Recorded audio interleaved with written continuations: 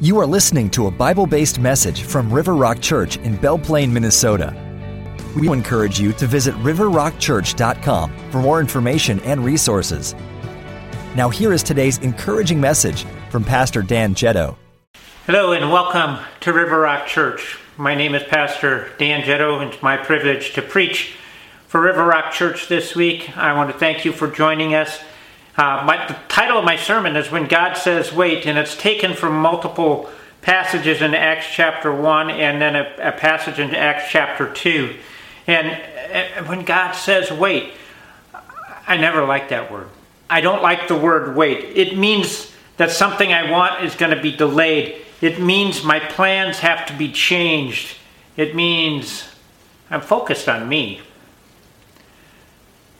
Have we ever been frustrated because the line we chose at the store was the slowest moving line? Or there was a person at the front of the line that the item that they had didn't have a price tag, so they had to call the manager, and now the line is backing up because this poor person, not by their own fault, is having to get a manager to find out what the price is on the item while we were at the store. Have you ever got impatient at a traffic light, a left turn lane, in the middle of the night, and it won't turn to green? Have you ever considered running the light in those conditions? I know I have, because I don't want to have to wait for the stupid light to change, especially if there's not another car in sight. I don't understand it.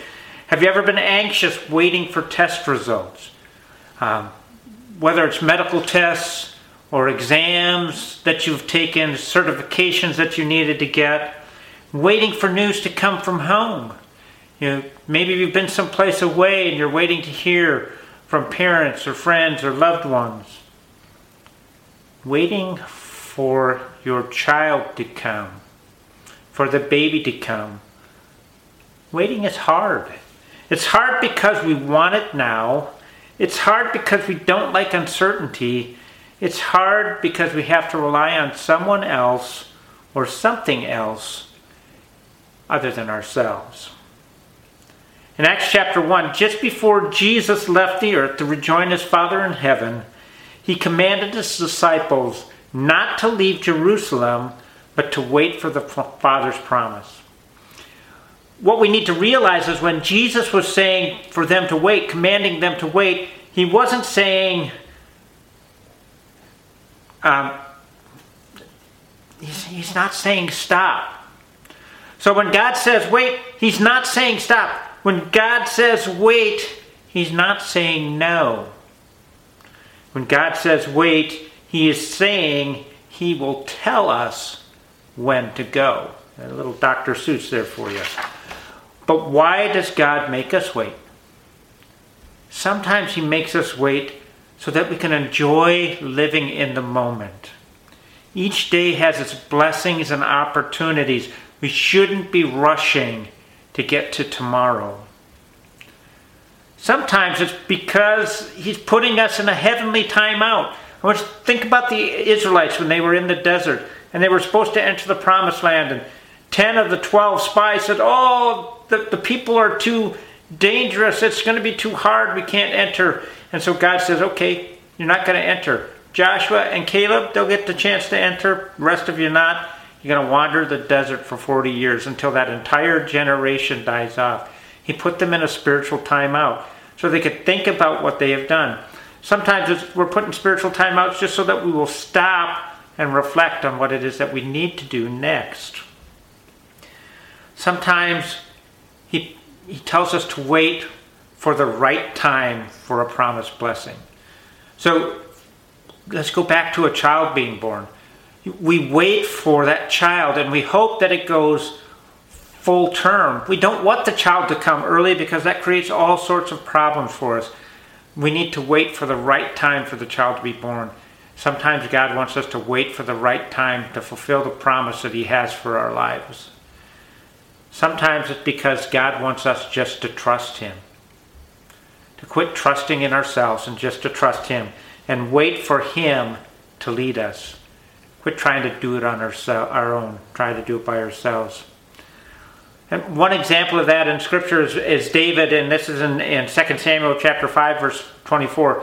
He's asking God, well, when and how should I attack the Philistines? And he says, well, go down to this grove of trees and wait until you hear them marching in the treetops and then go out and attack them. So David had to wait for God to lead for him to go out and attack the Philistines if he was going to have victory. So today, as we look at the parts of chapter 1 and 2 of the book of Acts, we can learn from the disciples things we can do as individuals and as a church to help us as we wait. And here are the keys to successful waiting when God commands it. First, we must know our mission. Acts 1:8, the mission for the disciples was to take the gospel to the world. Well, that's the same mission that we have as a church and as individuals. We must prepare for deployment while we wait. We're not supposed to just sit around. We're supposed to be preparing for what it is that God is wanting us to do. We must fill gaps in our team. So the disciples had to fill a gap. Jesus wasn't going to be with them anymore, and Judas had taken his life. They needed to fill that gap in their team. And we need to be ready to act when God says go. Now, all of the things that I just mentioned, those actions will continue beyond the deployment date. So when we think about God saying go, when God says go, we will continue to prepare. We will continue to fill in team members and develop team leaders. We will continue to pray, and we need to continually stay focused on our mission when we need to be ready to jump when God says go. Our mission doesn't end until we are called home. So we need to continuously focus on our mission, continuously prepare, continuously raise up new leaders and team members, and continuously jump into action when the Holy Spirit says go. These principles, things we can do, will apply no matter why God is making us wait. It doesn't matter what the ordained reason for our waiting is. We still need to do the same things. And that brings me to my bumper sticker today. And if you're a part of our church, you know when I preach, I try to have a statement that kind of sums up the message so that it's easy to remember. And this week it is, when God says wait, prepare for the date. So when God says wait, prepare for the date. Meaning when God says wait, it is our opportunity to build ourselves, to build relationships, to build teams and skills so that when He says go, we will be effective. Let's open up our Bibles. I'm going to be reading from my notes here because it's easier than grabbing my Bible. And this is from Acts chapter 1, verses 1 through 8. This is the first section. It says, and this is Luke writing to Theophilus. I wrote the first narrative, Theophilus, about all that Jesus began to do and teach until the day He was taken up. After He had given instructions through the Holy Spirit to the apostles He had chosen, and after He had suffered, He also presented Himself alive to them by many convincing proofs, appearing to them over a period of 40 days and speaking about the kingdom of God. While He was with them, He commanded them not to leave Jerusalem, but to wait for the Father's promise, which He said, "You have heard Me speak about. For John baptized with water, but you will be baptized with the Holy Spirit in a few days." So when they had come together, they asked Him, "Lord, are you restoring your kingdom to Israel at this time?" And He said to them, "It is not for you to know the times or periods that the Father has set by His own authority, but you will receive power when the Holy Spirit has come on you, and you will be My witnesses in Jerusalem, in Judea and Samaria, and to the ends of the earth." When I read these types of passages, sometimes I like to put myself in them and in the context and try to make the narrative come alive in my own imagination. It helps me to understand what the people themselves might have been feeling and experiencing. So here the disciples, for 40 days, went from their lowest of lows when they saw Jesus crucified and buried to the highest of highs when they saw Him resurrected. And now He's been walking with them for 40 days, teaching them, getting them ready to go out on their missions. He's been touching them. They know that He's alive. And He's not ministering to the people at this point in time. He's not out in public. He's with His closest followers, and He's teaching them. He spends 40 days teaching them, telling them about what He wants them to do, telling them about the kingdom of God, what their mission will be, and about the promise of the resurrection and when he comes again. And at the end of his teaching time, he commands them. He didn't ask them. He didn't tell them. He commanded them not to leave Jerusalem, but to wait for the Father's promise. The promise that they will be baptized with the Holy Spirit.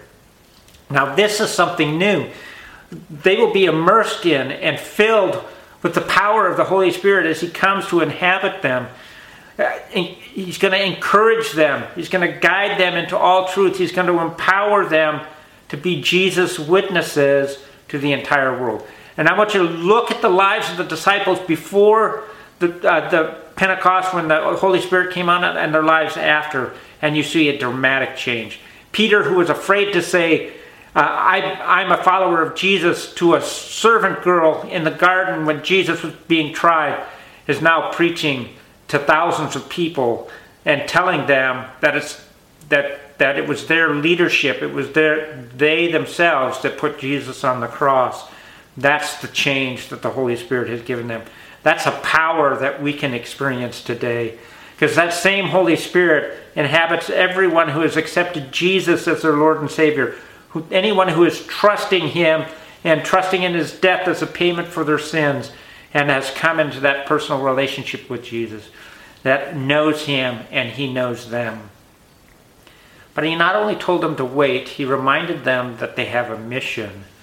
And their mission is the same as the Great Commission. In Acts 1:8, he reinforces that with what he told them in Matthew 28:18-20. He says, Jesus came near and said to them, all authority has been given to me in heaven and on earth. Go therefore and make disciples of all nations, baptizing them in the name of the Father and the Son and of the Holy Spirit, teaching them to observe everything I have commanded you. And remember, I am with you always to the end of the age. So if we are going to wait effectively, we first need to know our mission. We must know our mission to properly prepare while we are waiting. And so they wait. But what occupied their time while they were waiting? Did they binge watch the Hallmark Channel? No. Or a series on Netflix? Did they fill their days playing video games? Or my favorite, golf? No. In Acts chapter 1, verses 12-14, it says, they returned to Jerusalem from the Mount of Olives, which is near Jerusalem, a Sabbath day's journey away. And when they arrived, they went to the room upstairs where they were staying. Peter, John, James, Andrew, Philip, Thomas, Bartholomew, Matthew, James, the son of Alphaeus, Simon of the Zealot, and Judas, the son of James. They were all continually united in prayer, along with the women, including Mary, the mother of Jesus, and his brothers.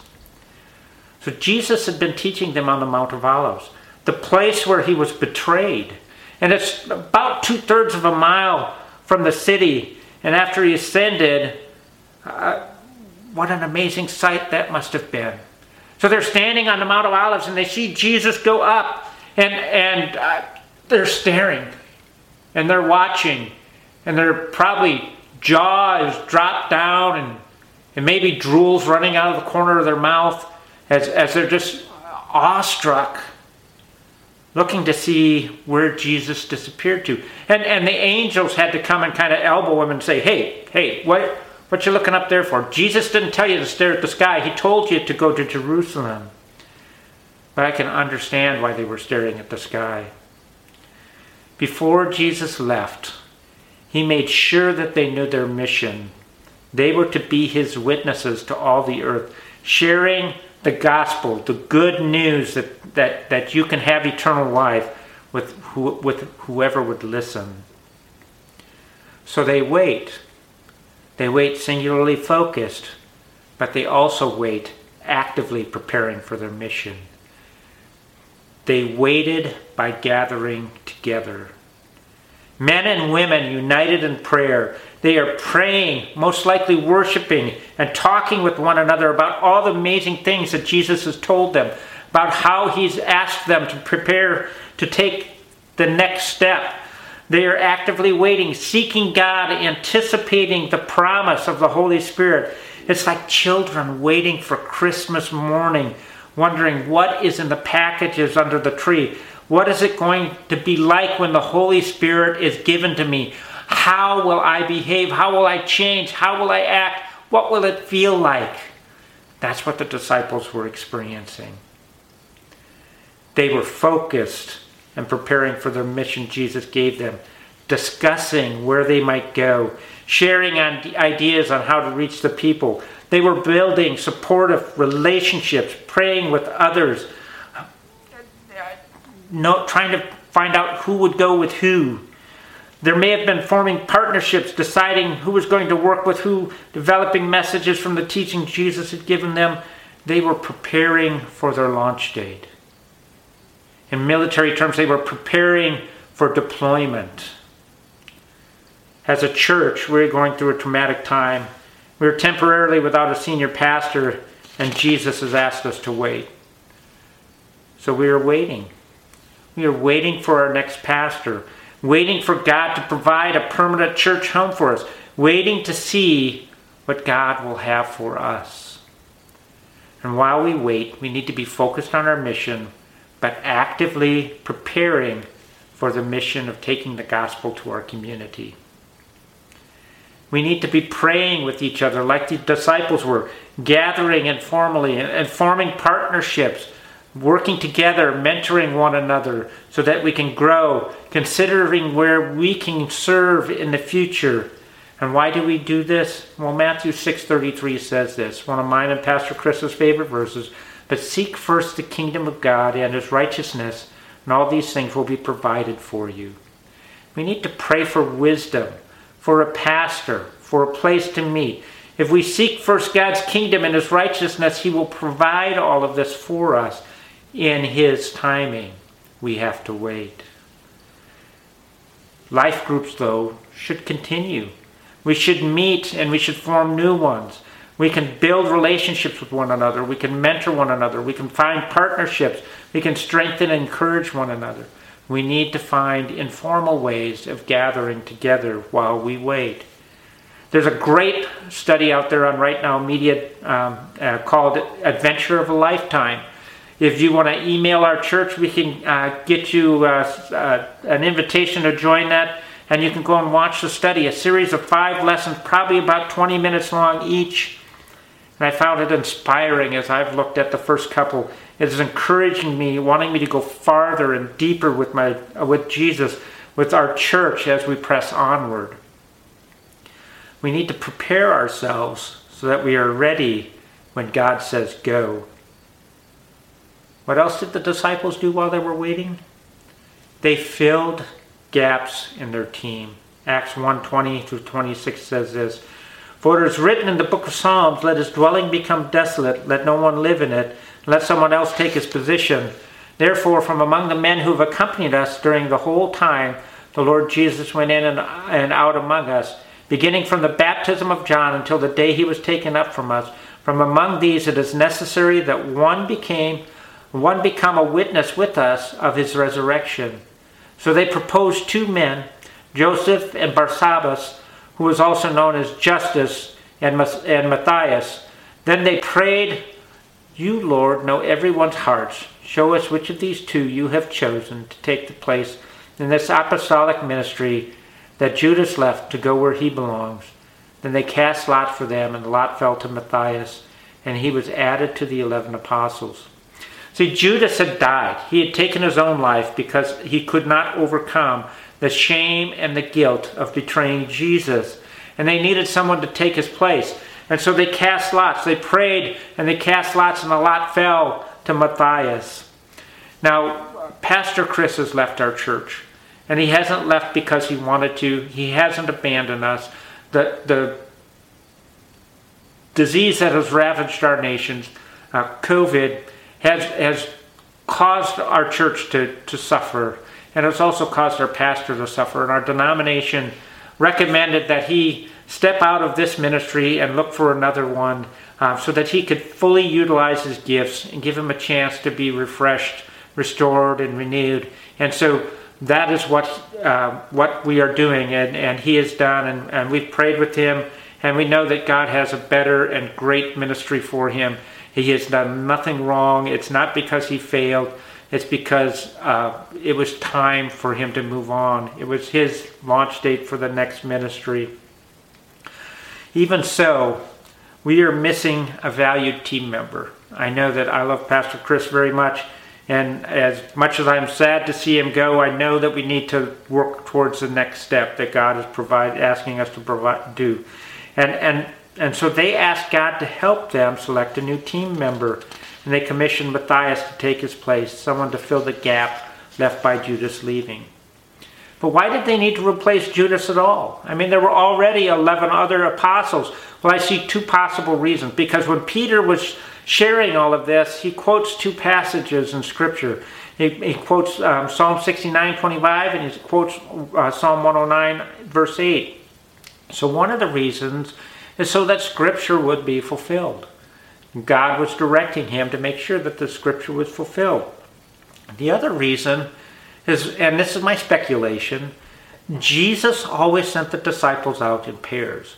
It didn't matter whether it was a 12 or it was a 70. Jesus sent them out in pairs. We're not meant to go out alone. We're meant to have partnerships and team members. And with 11 people, 11 leaders, that meant there was one odd man out. And so Jesus wanted everybody to have a buddy to go with them. We need to be developing and commissioning people to lead. In the fall, we want to start up kids clubs again. We need people who are willing to serve and to teach children and to help children learn about Jesus Christ in our community. We will need musicians as we go forward. We're going to need to maintain or improve our skills, those of us who are already serving as musicians in the church. Are there things that we can do? Are there songs that we can sing that will help us reach our community? How can we fulfill our mission with the gifts that we have and the ministries that we want to maintain? Pastor Chris was amazing, and he did tons of things. These now will need to be done by us. So we need to fill those gaps. And some of the gaps that we look at, we need someone who's going to update and keep our website up to date, maintain it. We need people in the Sunday service to take prayer requests and lead the prayer in that morning service when we begin to meet again. If we don't have a permanent place set up or someone to pull, we're going to need somebody to pull the trailer. We need to put up and take down the signs that show where we're meeting. We need somebody to clean the ministry center. We need video editors and producers, publishers for us. We need people who can manage our social media presence. The gap may be a passion that you have out there that we're not even aware of, a ministry that can help us reach the community, and God is calling you to start preparing for that. So that's what we should be doing, is preparing for that, inviting others to join us in that ministry. We need to fill the gaps in our team. We need to be commissioning and preparing people to serve for when God says go. The disciples did all of these things. They were living what Pastor Chris calls a well life. They were worshiping God together. That's the W. They were encouraging one another. That's the E. The first L is learning. They were learning as they were preparing to launch. They were preparing themselves that way. They were loving and supporting one another. And then it happened. In Acts chapter 2, verses 1 through 4, it says, when the day of Pentecost had arrived, they were all together in one place. Suddenly a sound like that of a violent rushing wind came from heaven, and it filled the whole house where they were staying. They saw tongues like flames of fire that separated and rested on each one of them. Then they were filled with the Holy Spirit and began to speak in different tongues as the Spirit enabled them. As Jesus promised, the Holy Spirit is given to them.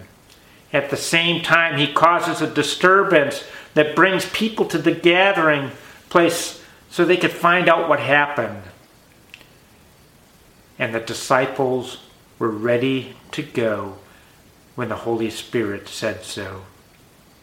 The Holy Spirit enables the disciples to speak to the people in their own languages, and they are amazed.